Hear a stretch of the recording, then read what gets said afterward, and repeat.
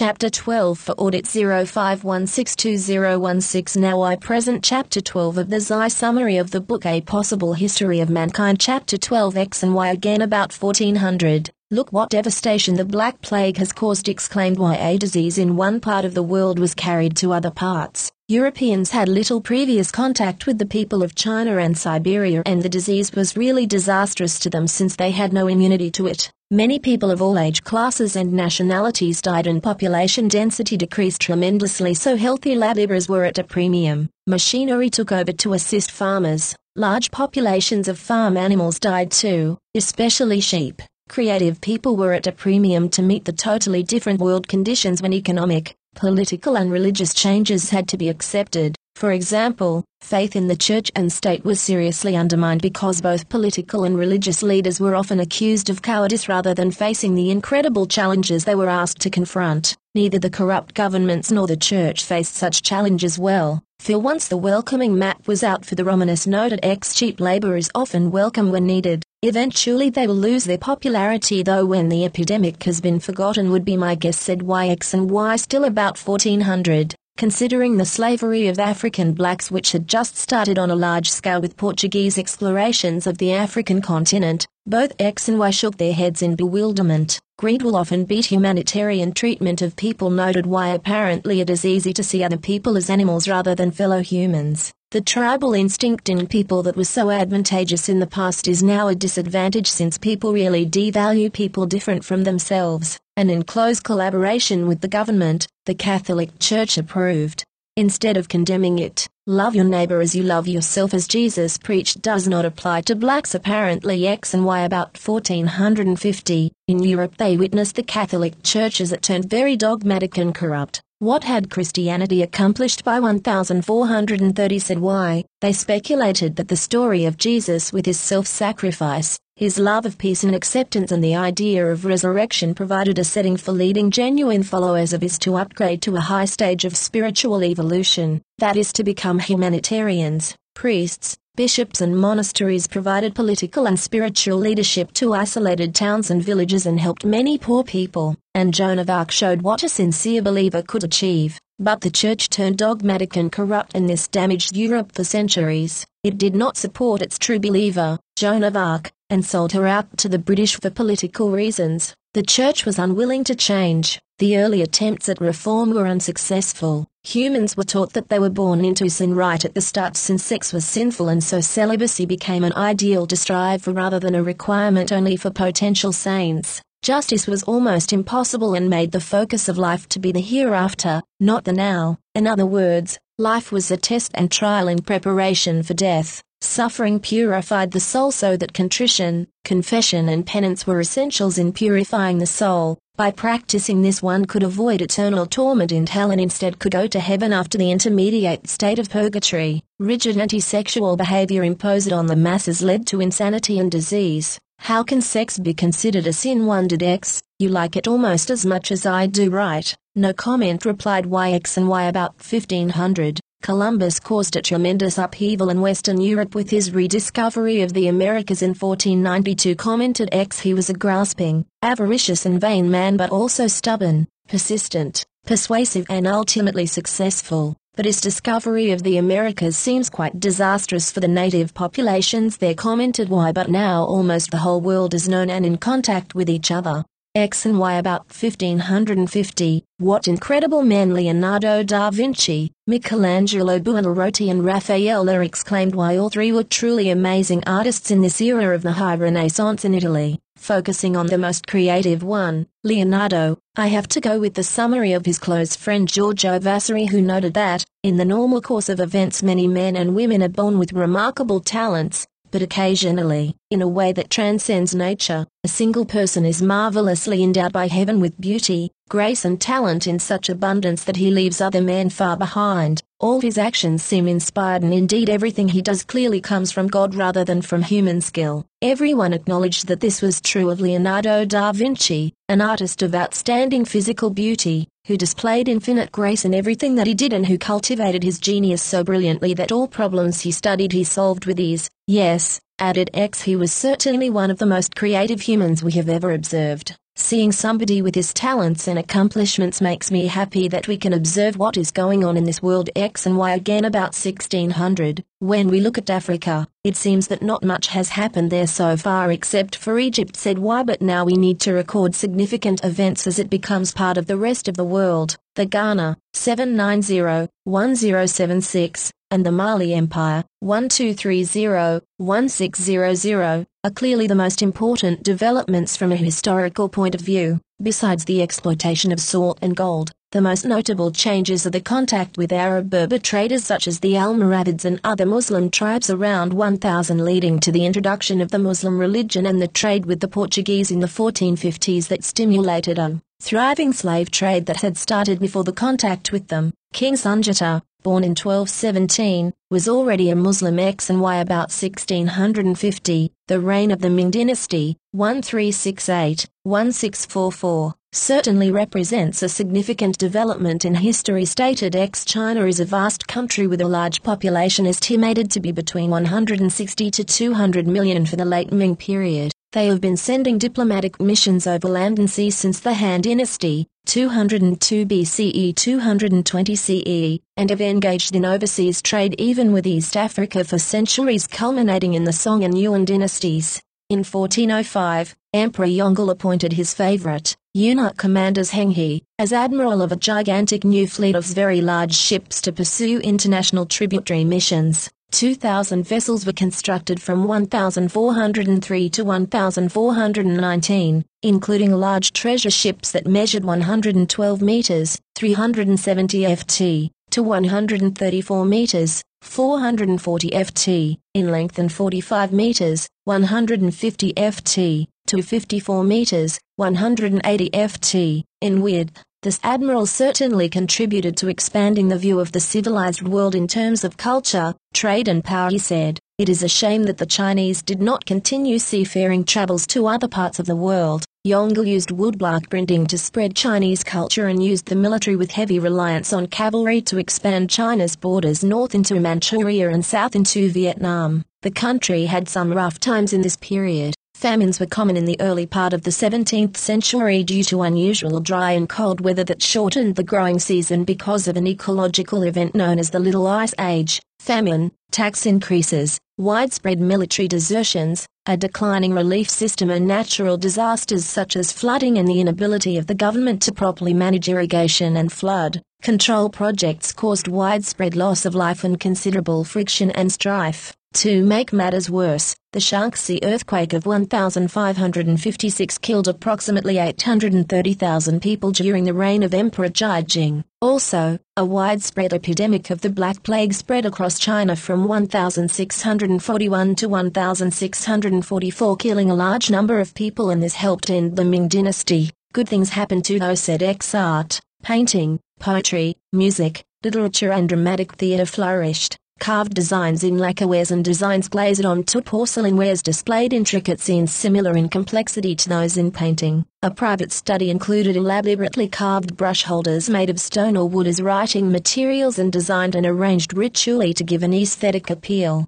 Guides to help connoisseurs of art were available, such as Liu Tong's book in 1635, where he instructed his readers how to distinguish between fake and authentic pieces of art. Su Ziak, 1587-1641, a travel literature author, published his travel diaries with information on everything from local geography to mineralogy. Private newspaper publishing in Beijing was first referenced in 1582. By 1638 the Beijing Gazette switched from using woodblock print to movable type printing. The Ming also developed novels such as the Jinping Mai, published in 1610. A famous play in Chinese history, The Peony Pavilion, was written by the Ming playwright Deng Xianzu and first performed in 1598. Yuan Hongdao and his brothers, Yuan Zongdao and Yuan Hongdao, founded the Gongan School of Letters, an individualistic school of poetry and prose. The major production centers for porcelain items in the Ming dynasty were Jingdezhen in Jiangxi province and Dehua in Fujian province. The latter factories produced export porcelain by the 16th century for Europe.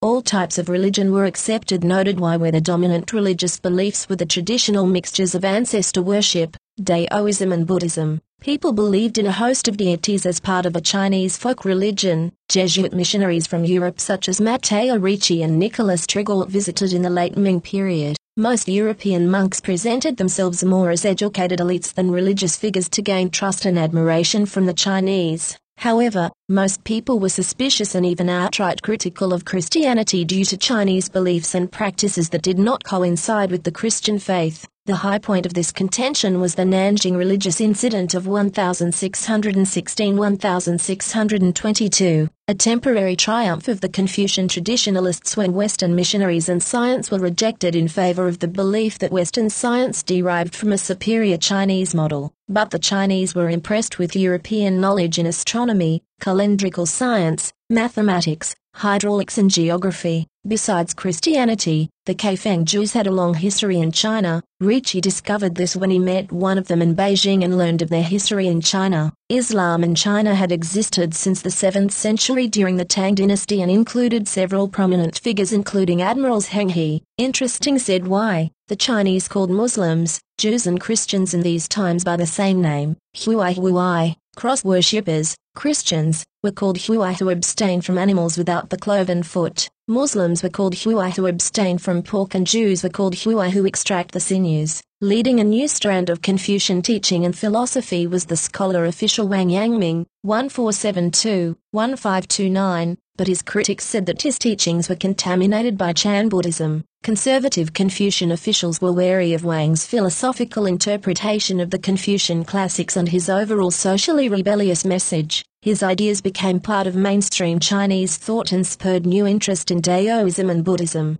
Wang Yangming's disciple, the salt mine worker Wang Zhen, gave lectures to commoners about pursuing education to improve their lives, and his follower He Zhiyin challenged the emphasis on family in Chinese society. Li Zhi, 1527–1602, taught that women were the intellectual equals of men and should be educated better. Both Li and he eventually died in prison, jailed on charges of spreading dangerous ideas. But the idea of educating women had long been embraced since mothers often gave all their children primary education, and courtesans were frequently as literate and similarly trained in calligraphy, painting, and poetry as their male hosts. Several occupations could be chosen or inherited from a father's line of work such as coffin makers, iron workers and blacksmiths, tailors, cooks and noodle makers, retail merchants, tavern, tea house, or wine house managers, shoemakers, pawnshop owners, managers of brothels and merchant bankers engaging in a proto-banking system involving notes of exchange.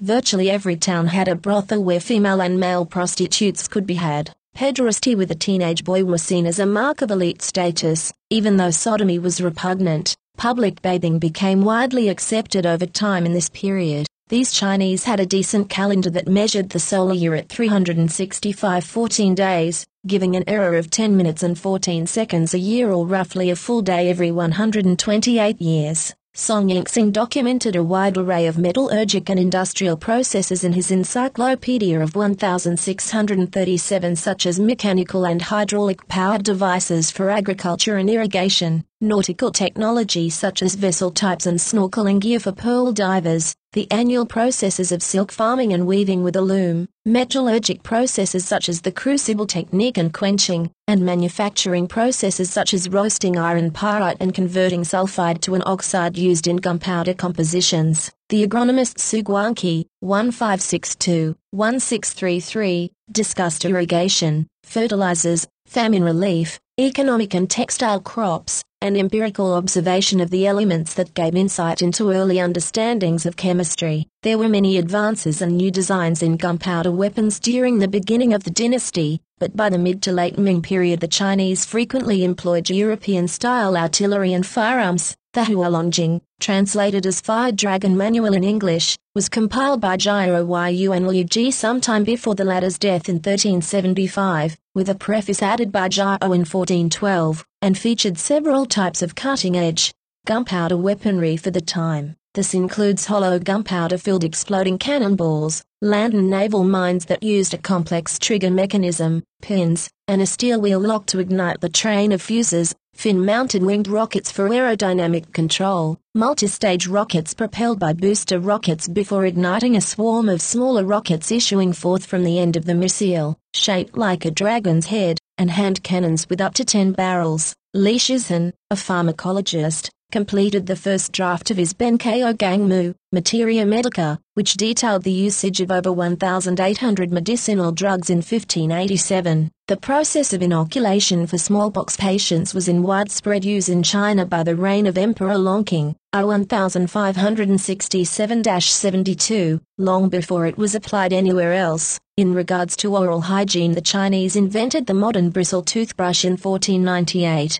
using stiff pig hair X and Y again about 1650. In 1231 the Mongols began their campaigns against Korea. Noted X. They certainly seemed to fight everywhere. After 25 years of struggle, they signed a treaty with the royal family. For 80 years the Korean kingdom Goryeo survived, but only as a vassal of the Mongol-ruled Yuan dynasty in China. The Goryeo dynasty name is the source of the name Korea. In Goryeo, Buddhism flourished and spread throughout the peninsula. The development of celadon pottery, both a type of glaze and of a specific color, flourished in the 12th and 13th century. The publication of Tripitaka Korana, a complete collection of Buddhist scriptures, laws, and treatises, on 80,000 wooden blocks, and the invention of movable metal type printing press were important Goryeo's achievements. The dynasty lasted until 1392. Then General Yi Seongjai, the founder and the first king of the Joseon dynasty of Korea, took power in a coup, and as King Taejo established this dynasty, 1392-1910, named in honor of the ancient kingdom god Joseon and its idealistic Confucianism-based politics. He moved the capital to Hanyang, later Seoul, and built the Gyeongbokgung Palace. In 1394 he adopted Neo-Confucianism as the country's official religion and created a strong bureaucratic state.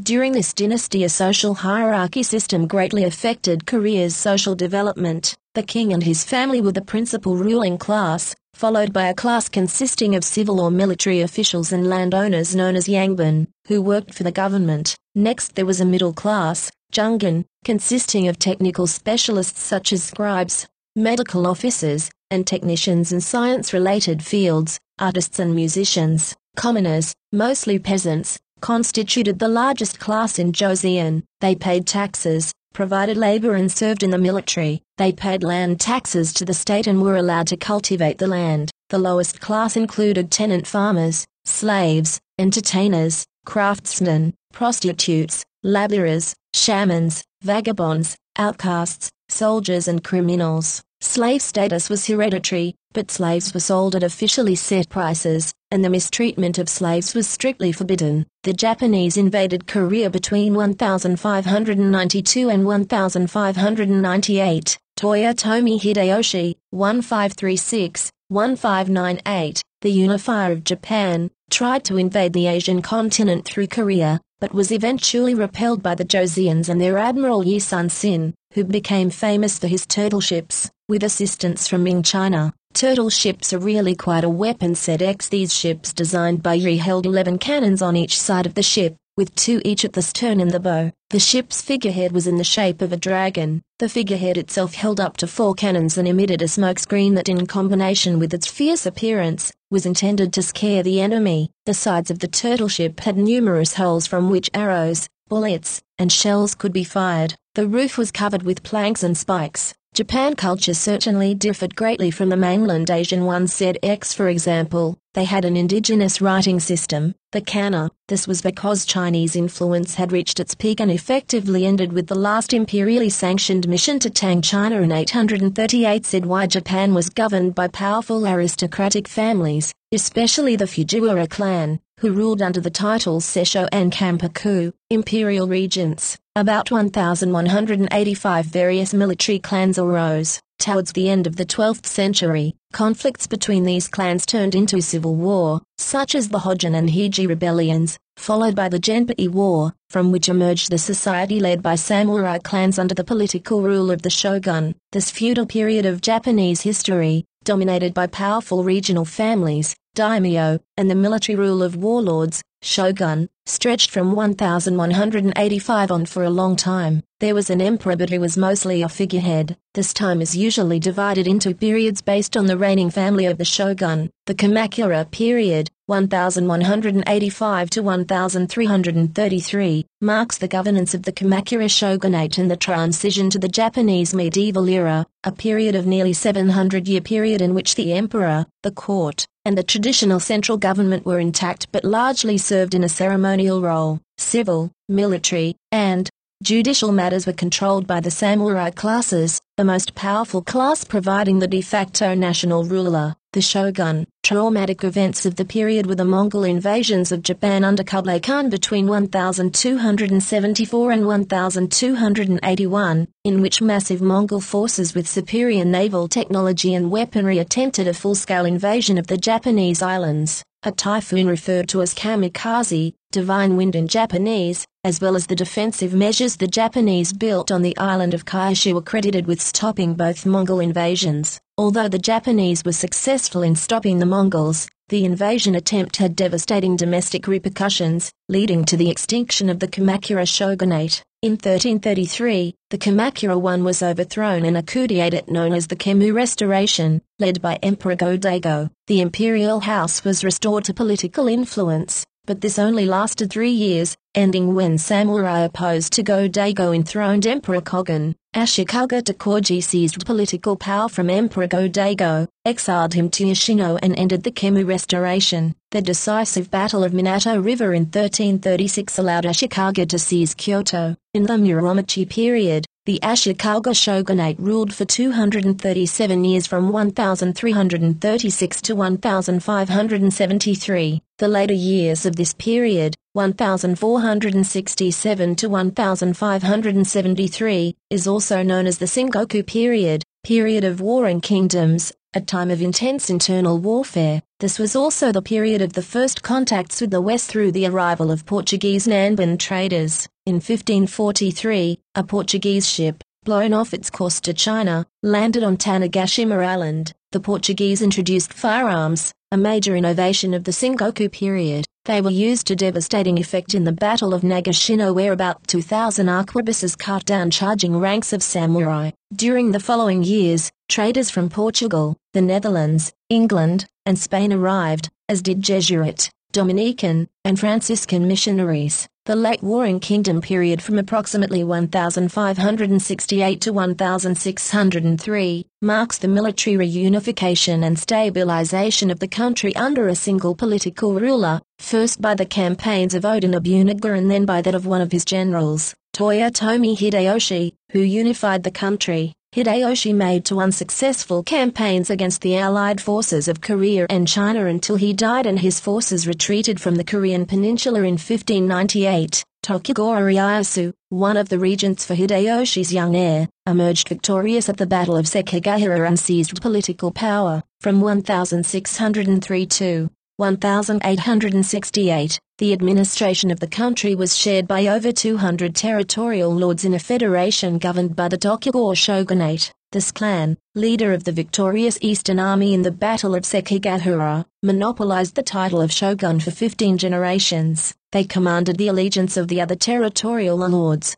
who in turn ruled their domains with considerable autonomy. This shogunate placed the samurai class above the commoners, the agriculturists, artisans, and merchants. They enacted laws limiting hairstyle, dress, and accessories. They organized commoners into groups of 5 and held all responsible for the acts of each individual. To keep the territorial lords from rebelling, they were required to maintain lavish residences in Edo and live at these residences on a rotating schedule, carry out expensive processions to and from their domains, contribute to the upkeep of shrines, temples, and roads, and seek permission before repairing their castles. Cultural achievement was high during this period and many artistic creations took place. Most significant among them was a form of woodblock print and the kabuki and bunraku theaters. During the early part of the 17th century, the shogunate was worried that foreign traders and missionaries were actually spies to be followed by a military conquest by European powers. Christianity had spread in Japan, especially among peasants. The shogunate suspected the loyalty of Christian peasants towards their daimyo and severely persecuted them. This led to a revolt by persecuted peasants and Christians in 1637 known as the Shimabara Rebellion, which saw 30,000 Christians, unemployed samurais and peasants facing a massive samurai army of more than 100,000. The rebellion was crushed at a high cost to the shogun's army. Starting about 1635, foreigners were placed under progressively tighter restrictions. The shogunate monopolized foreign policy and expelled traders, missionaries, and foreigners with the exception of the Dutch and Chinese merchants who were restricted to the man-made island of Dejima and Nagasaki Bay and several small trading outposts outside the country X and Y. Again about 1650, going from Japan and Korea to the Philippines, they noted that around 1225, the country of May, a Sinified Philippine island state centered in Mindoro, had attracted traders ranging from the Kingdom of Ryukyu to the Yamato Empire of Japan. In 1380, an Arab judge and scholar from Mecca, Karim al-Makdum, and, later Sharif al-Hashim Syed Abu Bakr, an Arab trader born in Johor, arrived in Sulu. The first helped popularize the Muslim religion in the Philippines. The latter helped establish the Sultanate of Sulu, which gained great wealth due to its manufacture of pearls. At the end of the 15th century, Sheriff Muhammad Kabim Suwan of Johor introduced Islam to the island of Mindanao, married Berimisuli, an Iranian princess from Mindanao, and established the Sultanate of Maguindanao. Y commented that Tondo was one of the settlements mentioned in the Philippines' earliest historical record, the Laguna copperplate inscription. As the capital of the Luzon Empire, a fortified kingdom, Tondo was located on Luzon Island. The kingdom, Indianized in the 10th century, initiated diplomatic ties with China during the Ming dynasty. First it became a dominant force in regional trade and then throughout Asia. The Ming annals record the arrival of an envoy from Luzon to the Ming dynasty in 1373 and her rulers were acknowledged as kings. The earliest archaeological evidence of trade between the Philippines and China is in the form of pottery and porcelain pieces dated to the Tang and Song dynasties. During the Ming dynasty, the first Chinese settlers arrived in the Philippines and intermarried with the natives, so later Philippine people have Chinese blood in their veins. This relationship between the Ming and the Luzon Empire was close enough that when the Ming dynasty emperors enforced the Heijin laws closing China to maritime trade from 1371 to about 1567, trade with the Luzon Empire was officially allowed to continue using a tribute system through the seaport at Fuzhou. But there was also an extensive clandestine trade from Guangzhou and Quanzhou that brought in Chinese goods to Luzon. Such goods were traded from Luzon all across Southeast Asia. The strict regulation in the trade of these goods in 16th century East Asia was also felt strongly by Japanese merchants. Because of this favoritism for Luzon, 16th century Japanese merchants and tea connoisseurs, like Shimei Saoshitsu and Kamiya Souten, established branch offices on the island of Luzon. Its regional prominence in trade and an alliance with Brunei's Sultan Bokiyar in 1500 made it a maritime force in the northern archipelago. The Sultan of Brunei decided to break the dynasty of Tondo's monopoly in the China trade. He attacked Tondo and established the state of Selarong, later called Manila, as a Bruneian satellite state. A new dynasty under his Muslim grandson, the Raja Salalila, controlled the House of Lakandala in Tondo. Islam was further strengthened by the arrival to the Philippines of traders and proselytizers from Malaysia and Indonesia. By the 16th century, the religion had spread to much of the Philippines. Some of the islands were known and visited by Europeans before the 1521 expedition around the world led by the Portuguese-born Spanish explorer Ferdinand Magellan. He landed on the island called Homonhan, claiming the islands he saw for Spain and named them Islas de San Lazaro. He was killed during the Battle of Mactan against the tribal chief Lapu-Lapu. In 1543, Ruy López de Villalobos led an expedition to the islands and gave the name Las Islas Filipinas, after Philippi of Spain, to the islands of Samar and Leyte. This name was extended to the entire archipelago later. European colonization began in earnest when Spanish explorer, Miguel López de Legazpi, arrived from Mexico in 1565 and formed the first European settlements in Cebu. With just 5 ships and 500 men accompanied by Augustinian monks and reinforced in 1567 by 200 soldiers, he initiated the colonization of the archipelago.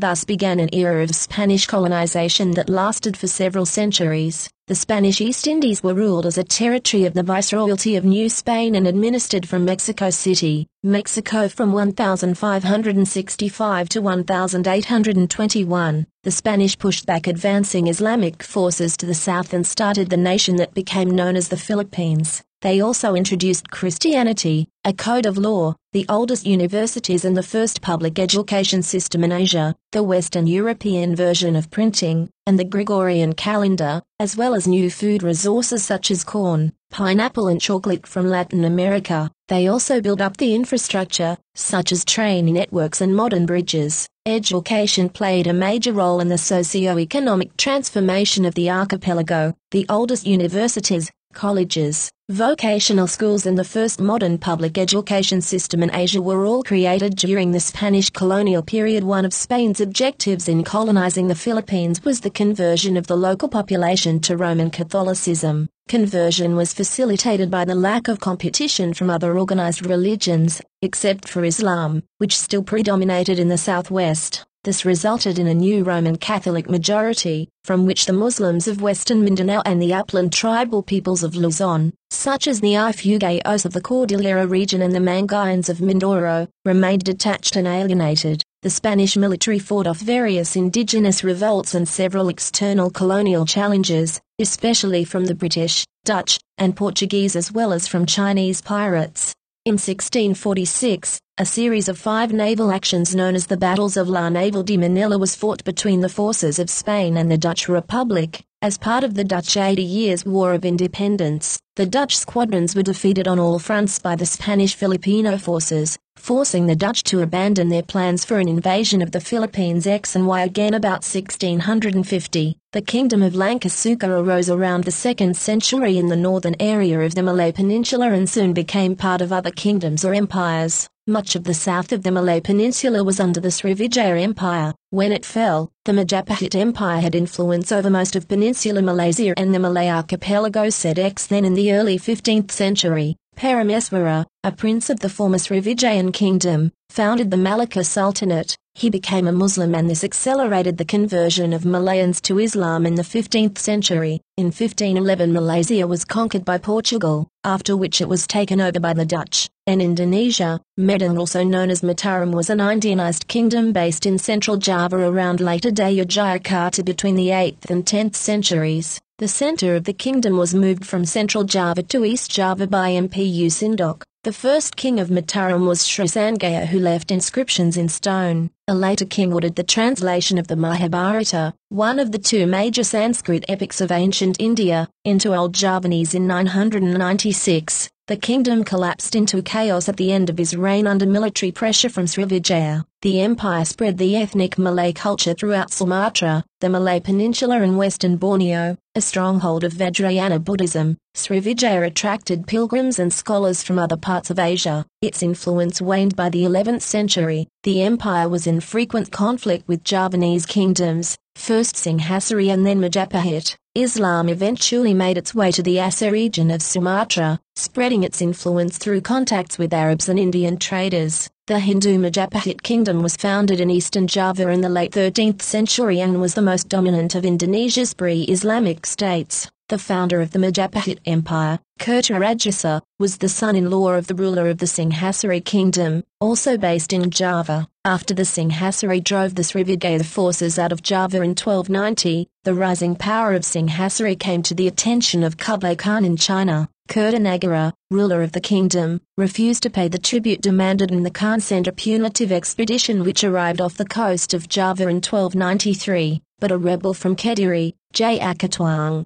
had killed Kertanagara. He was in his turn quickly overthrown by Kertanagara's son-in-law, later known as Kertarajasa. The latter allied himself with the Mongols against Jayakatwang and once the Singhasari kingdom was destroyed, turned and forced his Mongol allies to withdraw. Gajah Mada, an ambitious Majapahit prime minister and regent from 1331 to 1364, extended the empire's rule to the surrounding islands. A few years after his death, the Majapahit navy captured Palembang, putting an end to the Srivijayan kingdom. After its peak in the 14th century, Majapahit power declined and around 1500 could not control the rising power of the Sultanate of Malacca any longer. A large number of courtiers, artisans, priests and members of the royal family then moved to the island of Bali. The spread of Islam began in the west of the archipelago and was driven by increasing trade links outside of the archipelago. In 1525, Sunan Gunung Jati from Cirebon, a port city on the north coast of Java, together with the army of Demak Sultanate, a Javanese Muslim state located on the north coast of Java, seized the port of Banten from the Sunda kingdom and established the Sultanate of Banten. At its peak in the first half of the 17th century, the Sultanate lasted from 1526 to 1813. For the most part,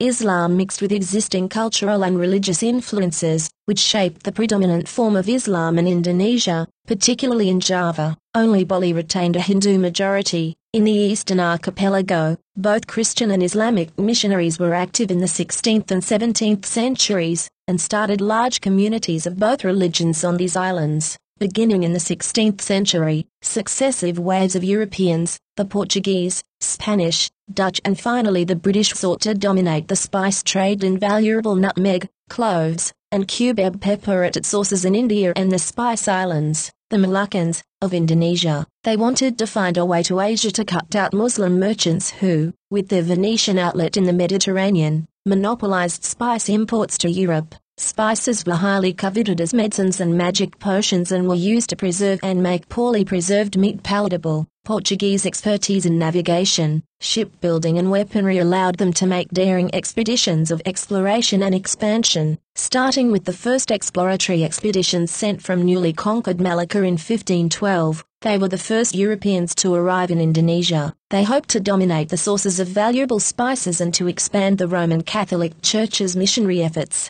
But their presence in Indonesia was reduced to Sola, Flores and Timor following defeat at the hands of indigenous Ternatians and the Dutch in the Spice Islands. The most significant impacts of the Portuguese arrival were the disruption and disorganization of the trade network, mostly as a result of their conquest of Malacca and the start of Christianity in Indonesia. The arrival of Europeans in Southeast Asia is important, especially when considered in combination with another major expansionist force, Islam. In 1453 the Islamic Ottoman Turks had conquered Constantinople, while Islam continued to spread through Indonesia and the Philippines. In 1602 the Dutch established the Dutch East India Company, VOC, and became the dominant European power. The VOC was given a monopoly on trade and colonial activities in the region at a time before the company controlled any territory in Java. In 1619, this company conquered the West Javanese city of Jakarta and founded the city of Batavia, later Jakarta. It became deeply involved in the internal politics of Java in this period, and fought in a number of wars involving the leaders of Mataram and Banten. They brought better organization, weapons, ships and superior financial backing than the Portuguese. They exploited the fractionalization of the small kingdoms in Java that had replaced Majapahit and established a permanent foothold in Java, from which grew a land-based colonial empire which became one of the world's richest colonial possessions. The first contact between Mataram and the VOC occurred under Krapiak.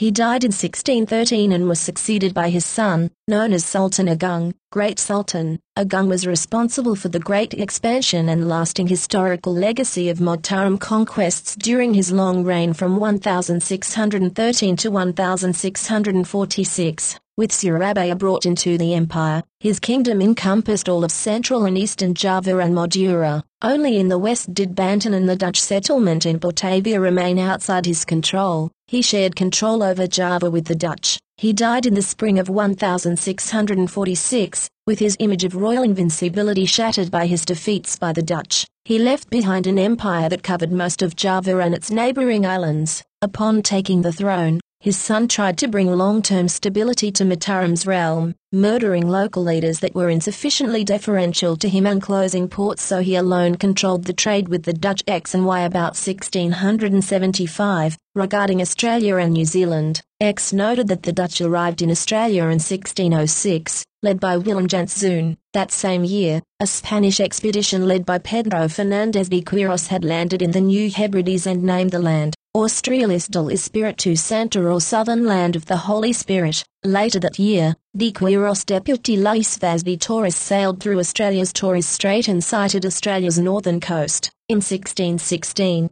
Dutch captain Dirk Hartog sailed too far when he tried to trace Hendrik Brouwer's recently discovered route from the Cape of Good Hope to Batavia. Reaching the western coast of Australia, he landed at Cape Inscription in Shark Bay on October 25, 1616. He and his crew were the first known Europeans visiting Western Australia's shores. By the 1650s, most of the Australian coast was charted reliably enough for the navigational standards of the day, as was revealed for all to see in the map of the world inlaid into the floor of the Burgers Hall of the New Amsterdam Town Hall in 1655. The Dutch East India Company concluded that Australia was too costly to gain much benefit from colonising it. Indigenous Australians were less interesting and less able to trade with Europeans than people of India, the East Indies, China and Japan. At one point the local populations consisted of 250 individual nations. Each nation had from 5 or 6 to as many as 30 or 40 clans. Over 250 languages existed, most of which became extinct. The impact of Europeans was profoundly disruptive to Aboriginal life. There was considerable conflict on the frontier. At some point a settler sought to justify this, writing, "The question comes to this, which has the better right, the savage, born in a country which he runs over but can scarcely be said to occupy, or the civilized man, who comes to introduce into this unproductive country the industry which supports life." New Zealand was originally settled by Polynesians from eastern Polynesia with an initial settlement in 1280. The descendants of these settlers were the Maori, forming a distinct culture of their own. Separate settlement of the tiny Chatham Islands to the east of New Zealand about 1500 produced the Moriori people, where linguistic evidence indicates that they were mainland Maori who had ventured eastward. The original settlers exploited the abundant large game in New Zealand, such as moa, large flightless birds that were pushed to extinction around 1500. As moa and other large game became scarce or extinct, Maori culture underwent major change. Increased competition for land and other resources resulted in warfare, with cannibalism part of it. Chiefs were often but not always hereditary, although the male or female chief had to demonstrate leadership abilities to avoid being replaced by more dynamic individuals. The most important units of this Maori society were the extended family or groups of extended families. After these came the iwi or tribes, consisting of groups of political units. Related political units would often trade goods and cooperate on major projects,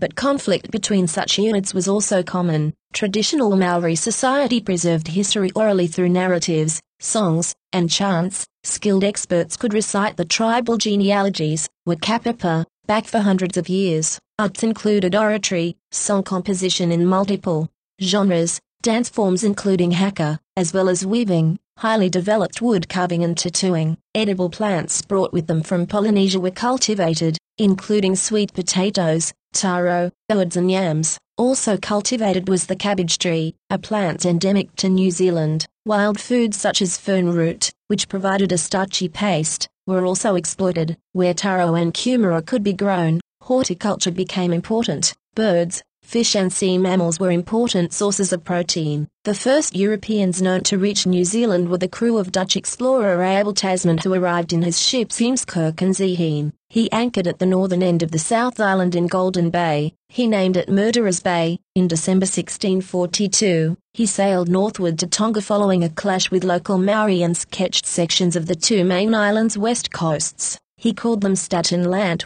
after the States General of the Netherlands, and that name appeared on his first maps of the country. Dutch cartographers changed the name to Nova Zeelandia in Latin, from New Zealand, after the Dutch province of Zeeland. It was subsequently anglicised to New Zealand. The effect of contact on the Maoris varied. In some inland areas life went on more or less unchanged, although European metal tools such as fish hooks and hand axes were acquired through trade with other tribes. At the other end of the scale, tribes that frequently encountered Europeans, such as the Ngapuhi in Northland, underwent major changes. Pre-European Maori had no distance weapons except for spears. The introduction of the musket had an enormous impact on Maori warfare. Tribes with muskets would attack tribes without them, killing or enslaving many. As a result, Guns became very valuable and Maori would trade large quantities of goods for a single musket. X and Y about 1675. Look what is happening in Anatolia, said Osman. A Turkish Ghazi besieged Nicaea, also called Iznik, in 1301. He controlled a territory from Dor-el-Eam, also called Eshaki, to Bursa.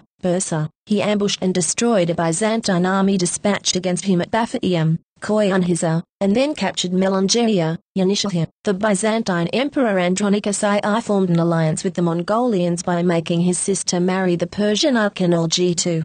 This resulted in a Mongolian army invading Iskisari, but it was trounced by Osman's son Orkhan. Orkhan captured Bursa, across the Sea of Marmara from Constantinople, in 1326, the year his father died. He made Bursa his capital. Soon he controlled the whole south coast of the Sea of Marmara and the Asiatic shore of the Dardanelles. In 1342 the boy Emperor John V. Palaeologus, 1341-1371, and his rival, the regent John, later John VI, Cantacuzenus, went to war against each other. Orkhan allied himself with John Cantacuzenus and married his daughter in 1346. In 1348 he became the principal leader of the Muslim forces near the Byzantine Empire. In 1352 he again helped John Cantacuzenus by sending an army under his son Suleiman to Adrianople in Thrace. Tsimp, Chimenlik, on the Isthmus of Gallipoli, Gilibalu, was captured and a Turkish military post was established there. Gallipoli became the Ottomans' base in Europe. Orkhan became even more powerful with new allies including the Genoese who were enemies of John VI Cantacuzenus. John was forced to renounce his throne. Suleiman and Orkhan died in 1357 and in 1359 respectively. Orkhan's last surviving son, Murad, became Sultan Murad I and reigned until his death at the Battle of Kosovo in 1389. He conquered Adrianople in 1361 and renamed the city Edirne. From Edirne the Ottomans moved upstream in 1363 and captured Philippolis, Plovdiv. This isolated frontier town brought the Ottomans in contact with the Serbians. In 1331 Stephen Dušan, the new ruler of Serbia, built a Serbian empire over the next 20 years. He took advantage of the Byzantine succession problem to conquer much of Albania and parts of Thrace and Macedonia. In 1346 he crowned himself emperor of the Greeks and Serbs. He tried to conquer Constantinople in order to reunite the Catholic and Orthodox churches but died in 1355 just before the start of his crusade. When the Ottomans took Philippopolis in 1363, an army consisting of Serbs, Bosnians, and Wallachians and a Hungarian army under their king Louis were defeated by the Ottomans on the banks of the river Muritsa in an ambush at night only 2 days from Edirne. Murad I transferred his capital to Edirne in 1365. He had full confidence in his army because of their religion, traditions and award system. This made it possible to have a serious Seljuk loyalty and war mentality. In forming a fully formed Islamic Sultanate, 3 border zones were developed as protective areas, marches, where fanatical Muslim Ghazis were encouraged to be based. They initiated their raids from there. These marches were wild frontier lands where nomads driven by the Seljuks and refugees from the Mongol conquests settled in search of a better life. In the south these Ghazis raided the Christian lands of Lesser Armenia and Cyprus, and in the north the Christian country of Trebizond, Trabzon. The Ottomans came from the western marches along the Byzantine frontier. Seljuk control was maintained by a hereditary emir, commander, of the marches. Turkoman tribes also located in these marches were directed by their own leaders, beys, who were linked with the emirs through bonds of personal loyalty. Such robber barons were prone to rebellion and could also marshal powerful forces. These Ghazi warriors provided the nucleus of what became the army of the Ottoman Empire under Osman. They shared a fanatical devotion to Islam and a commitment to extend Muslim influence through warfare. Their motto was, "We are champions, striving in the way of truth and the path of Allah, gathering the fruits of Gaza," a politically correct term for plundering, and expanding them in the way of Allah, choosing truth, striving for religious devotion and lacking pride in the existing world, following the way of the Sharia,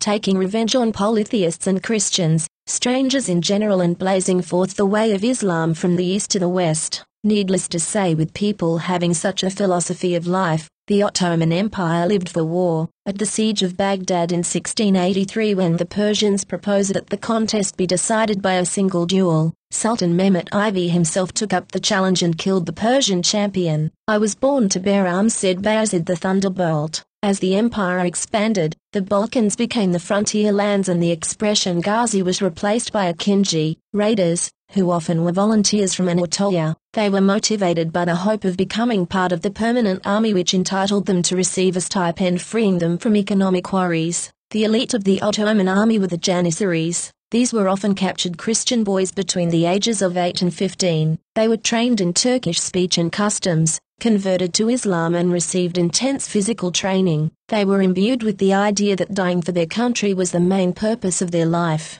Only the ones assigned to the army were the Janissaries. They were not slaves because high offices were open to them and they were trusted completely by their Ottoman leaders. An additional component of the Ottoman army was the group of Sipahis or free cavalrymen who were loyal to their local bey and mostly were Muslim Turks. They were scattered throughout the empire, always moving around where needed.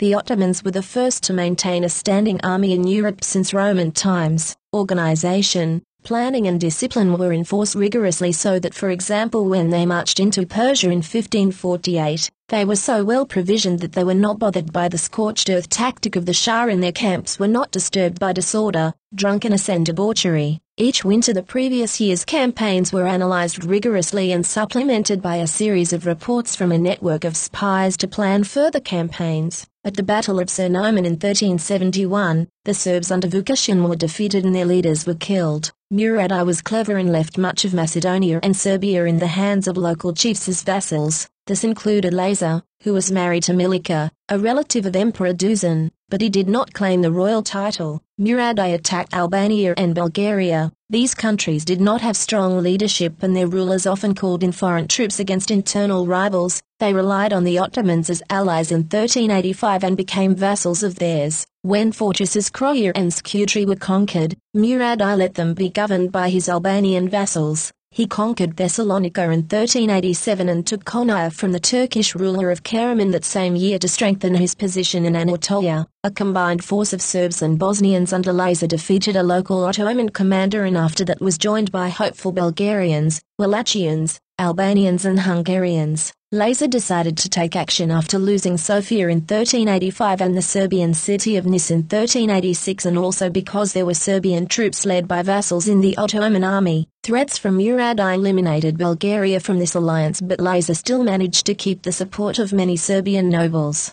At the Battle of Kosovo in June 1389 the Ottomans won but Murad I was killed and Lazar was captured and executed. His son, Stephen Lazarevic succeeded him and became a vassal of the Ottomans. Bayezid I, also known as the Thunderbolt, son of Murad I, was even more aggressive and cocky than his father. He harshly put down revolts in Anatolia and the Balkans. He annexed what remained of the Beyliks of Western Anatolia and took over Bosnia in 1391 and Bulgaria in 1393. In 1395 he turned to his biggest challenge, the Byzantine capital, Constantinople. While he was blockading Constantinople, the nobles of Europe, consisting of Mircea of Wallachia, Sigismund of Hungary, the Pope, the Duke of Burgundy and French, German and English nobles marched with the intent of saving Constantinople. They assembled at Buda and looted and pillaged towns, even though those were Orthodox Christian ones. Bayezid advanced quickly on Nicopolis and set up camp in a situation advantageous to his troops. The Crusader army was routed by the reserve troops of the Ottomans and the Serbs under Stephen Lazarevic, who had become brother-in-law of Bayezid I. Bayezid did lose many soldiers and massacred almost all his prisoners. Only a few were spared including John de Nevers, the son of the Duke of Burgundy who later became John the Fearless, and a young man called Johann Schildberger, who lived to write his memoirs. These two adventurers, Johann Schildberger and John the Fearless, are colourful characters. We have had many men like this before, always scheming and fighting till they die, but these are some of the first where we have an actual record for. Yes, said why they are men at their best and worst, totally fearless and adventurous but also vicious and murderous. Bayezid I consolidated his rule on both sides of the Bosphorus, Rumela on the European Balkan front and Anatolia on the Asian side, but this brought him into contact with another power-hungry leader, Tamerlane. Tamerlane was a Turk born in Uzbekistan in 1336, a part of the Khanate of Jagatai of the fragmented Mongolian Empire. His tribe was called the Tartars. He was a Turk by birth, Muslim by religion, and was often referred to as Timur the Lame because of partial paralysis of his left side. Emir Kazgan was assassinated in 1357 and his son, Mirza Abdallah, was driven out by the uncle of Tamerlane, Haji Ibalis, lord of Keshen, by another Turkic noble, Bayan Seldas, in 1358. Anarchy reigned in the Jagadite Khan of the Ili, Tulu Timur, took advantage of this and invaded Transoxiana in 1360, causing Haji Ibalis to flee to Khuruzan. Tamerlane pledged vassalage to Tulu Timur, claiming he was sacrificing himself in the interest of his clan that was at risk because of the flight of his uncle. Tulu Timur appointed him chief of Kesh, but then Haji Ibalis attacked Kesh after the Khan withdrew and Tamerlane was deserted by his troops. His uncle pardoned him, but then the Khan returned and Tamerlane was reappointed. Tulu Timur appointed him advisor to his son Ilyas Kodja, who was made viceroy of Transoxiana, but then the Khan appointed another emir, Begjik, to be in charge with his son, instead of Tamerlane. Tamerlane and his brother-in-law Mir Husayn went to Persia, where they became adventurers in the service of a prince of Sistan in eastern Iran. They reorganized their forces in Afghanistan, near Kunduz, and re-entered Transoxiana. Tamerlane defeated Ilyas Kodja twice and liberated Kesh. About this time Tulu Timur died on the Ili. To maintain the fiction of a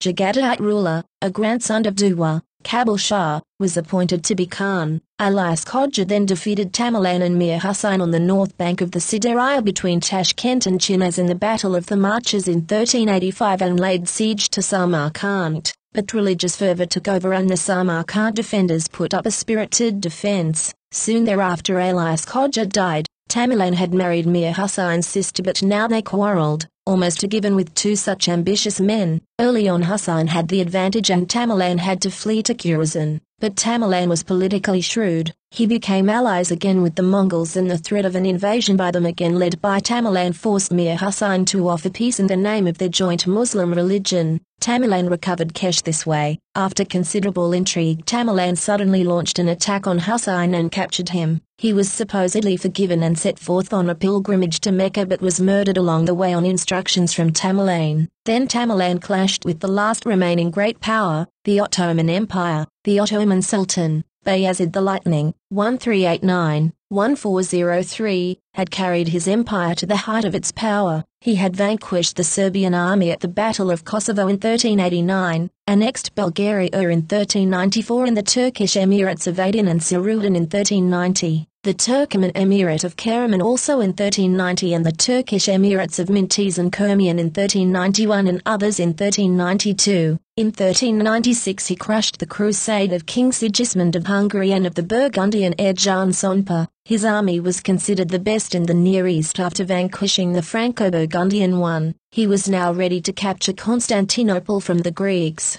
The two adversaries watched each other warily. Bayezid I controlled the western part of Turkey and Tamerlane the eastern part. Bitter correspondence between them ensued, where Tamerlane made insults about the obscure origins of the Ottoman dynasty but acknowledged the contributions of the Sultan to fighting the Holy War of Islam in Europe. He ended his challenge by asking whether such a petty prince should really measure himself against a mighty force like his. Tamerlane laid siege to the important city of Sivas in 1400. It capitulated after only 3 weeks of bombardment by siege engines. He spared the Muslims but either threw the 4,000 Armenian soldiers into wells or buried them alive and pulled down the city walls. He notified Bayezid I immediately, of course, when Sivas fell. Tamerlane encouraged friendly contact with Christian rulers nearby such as the Emperor of Trebizond, Trabzon. The decisive battle between Tamerlane and Bayezid was fought northeast of the city at Kubuk in 1402, involving nearly 1 million men and included war elephants from India on the part of Tamerlane. Stephen Lazarevic drove back the left wing of Tamerlane's army, but then part of the Ottoman army turned against Bayezid. They were of the same ethnic background as Tamerlane's troops, who had encouraged them to join his side. Soon only Bayezid and his janissaries were left until by nightfall only 300 of his warriors were left. Bayezid and one of his sons were taken prisoner, as was Johann Schildberger, who had entered the Sultan's service and gave the best close-hand account of the last days of the Sultan. Tamerlane treated them with courtesy, but Bayezid, broken by disaster and humiliation, died soon thereafter in 1403. But Bayezid's son Suleiman escaped across the Sea of Marmara on a Genoese galley. Tamerlane then set siege to Smyrna, Izmir, belonging to the Knights of Rhodes, and most knights were massacred except for the few that were picked up by the Christian fleet. The devout Muslims were delighted and loved Tamerlane after this because they saw this as part of a victory in a holy war. Actually, the destruction of the Ottoman army saved Christendom because the blockade of Byzantium by the Ottomans was raised. It had been ready to surrender after Bayezid had crushed the Crusaders of Nicopolis. The Byzantine Empire gained a respite of about 50 years, 1402-1453. Christendom too was saved because Tamerlane took great care to prevent the resurgence of the Ottoman Empire by encouraging quarreling between the sons of Bayezid. Tamerlane was a consistent hypocrite, far-sighted when it came to his own self-interest, a dashing soldier, an experienced and prudent leader with taste for poetry, and an admirer of artists and men of letters. He was a great supporter of the arts and a tremendous builder as attested to by the splendors of his capital Samarkand. In his conquests he collected artists of special talent as war booty and shipped them back to Samarkand. He was also ruthless, a cold leader with a dark countenance, who lacked a sense of humor. Men followed him in battle because they feared him, and he rewarded them by allowing pillage and rape to their heart's content afterwards. During his reign art, particularly poetry, flourished. A giant of Persian poetry, Hafez, universalized everyday experiences and related them to an unending search for the reality of God. His best-known work, the Divan, is a collection of poems that Iranians read for guidance at critical times in their lives. He was guided in life by Sufism, a mystical movement whose followers rejected the restraints of conventional religion to pursue union with God, the ultimate reality. Tamerlane died in 1405 at the age of 70 and left a large family, but they did nothing of consequence until Shahrokh, the fourth son of Tamerlane, was acknowledged as king of Transoxiana and Eastern Persia. He was a good leader and a brave soldier with a good disposition. He became one of the best rulers in Asia, being humane, moderate, a lover of Persian writings, a great builder and a protector of poets and artists. His long reign, 1407-1447, ushered in the Timurid Renaissance,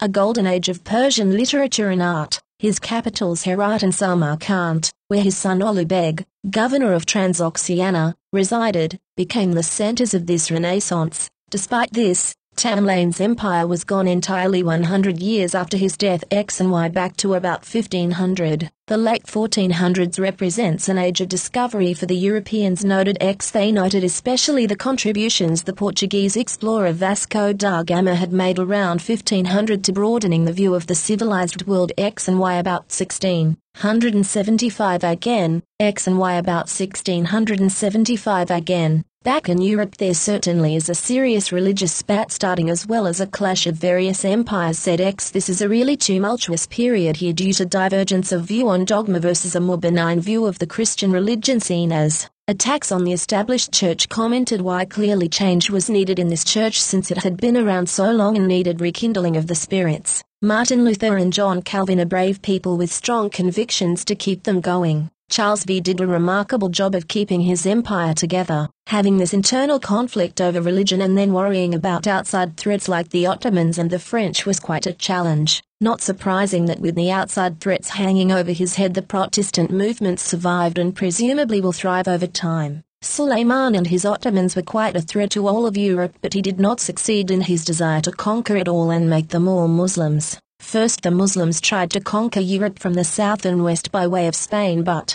were stopped by the French under Charles Martel. Then they tried from the east and captured Constantinople, Belgrade and Vienna, but Suleiman was ultimately stopped by the Habsburgs, the Russians and the Poles. Too many large nations to conquer to really have a realistic shot at winning everything. Commented Y. Suleiman really thought highly of himself, did he not? Laughed X. That is true, but not any worse than some of the others in history such as Alexander the Warrior, added Y. But wow, what a period, remarked X. This species really is into intolerance, greed and power. An interesting time for sure, Y. exclaimed. First of all, we have the religious wars in Europe. The total dominance of the extremely rigid, dogmatic Catholic Church had to be broken. For a while it looked from Luther's stance that the recurring logical idea of each person having his own religion would become widely accepted, but the people were not ready for that. Most of them still do not want to have to think for themselves, many of them realizing they cannot. Yes, said X, and then you have Calvin step in and imply another extreme. Everything is preordained. How could that possibly be attractive?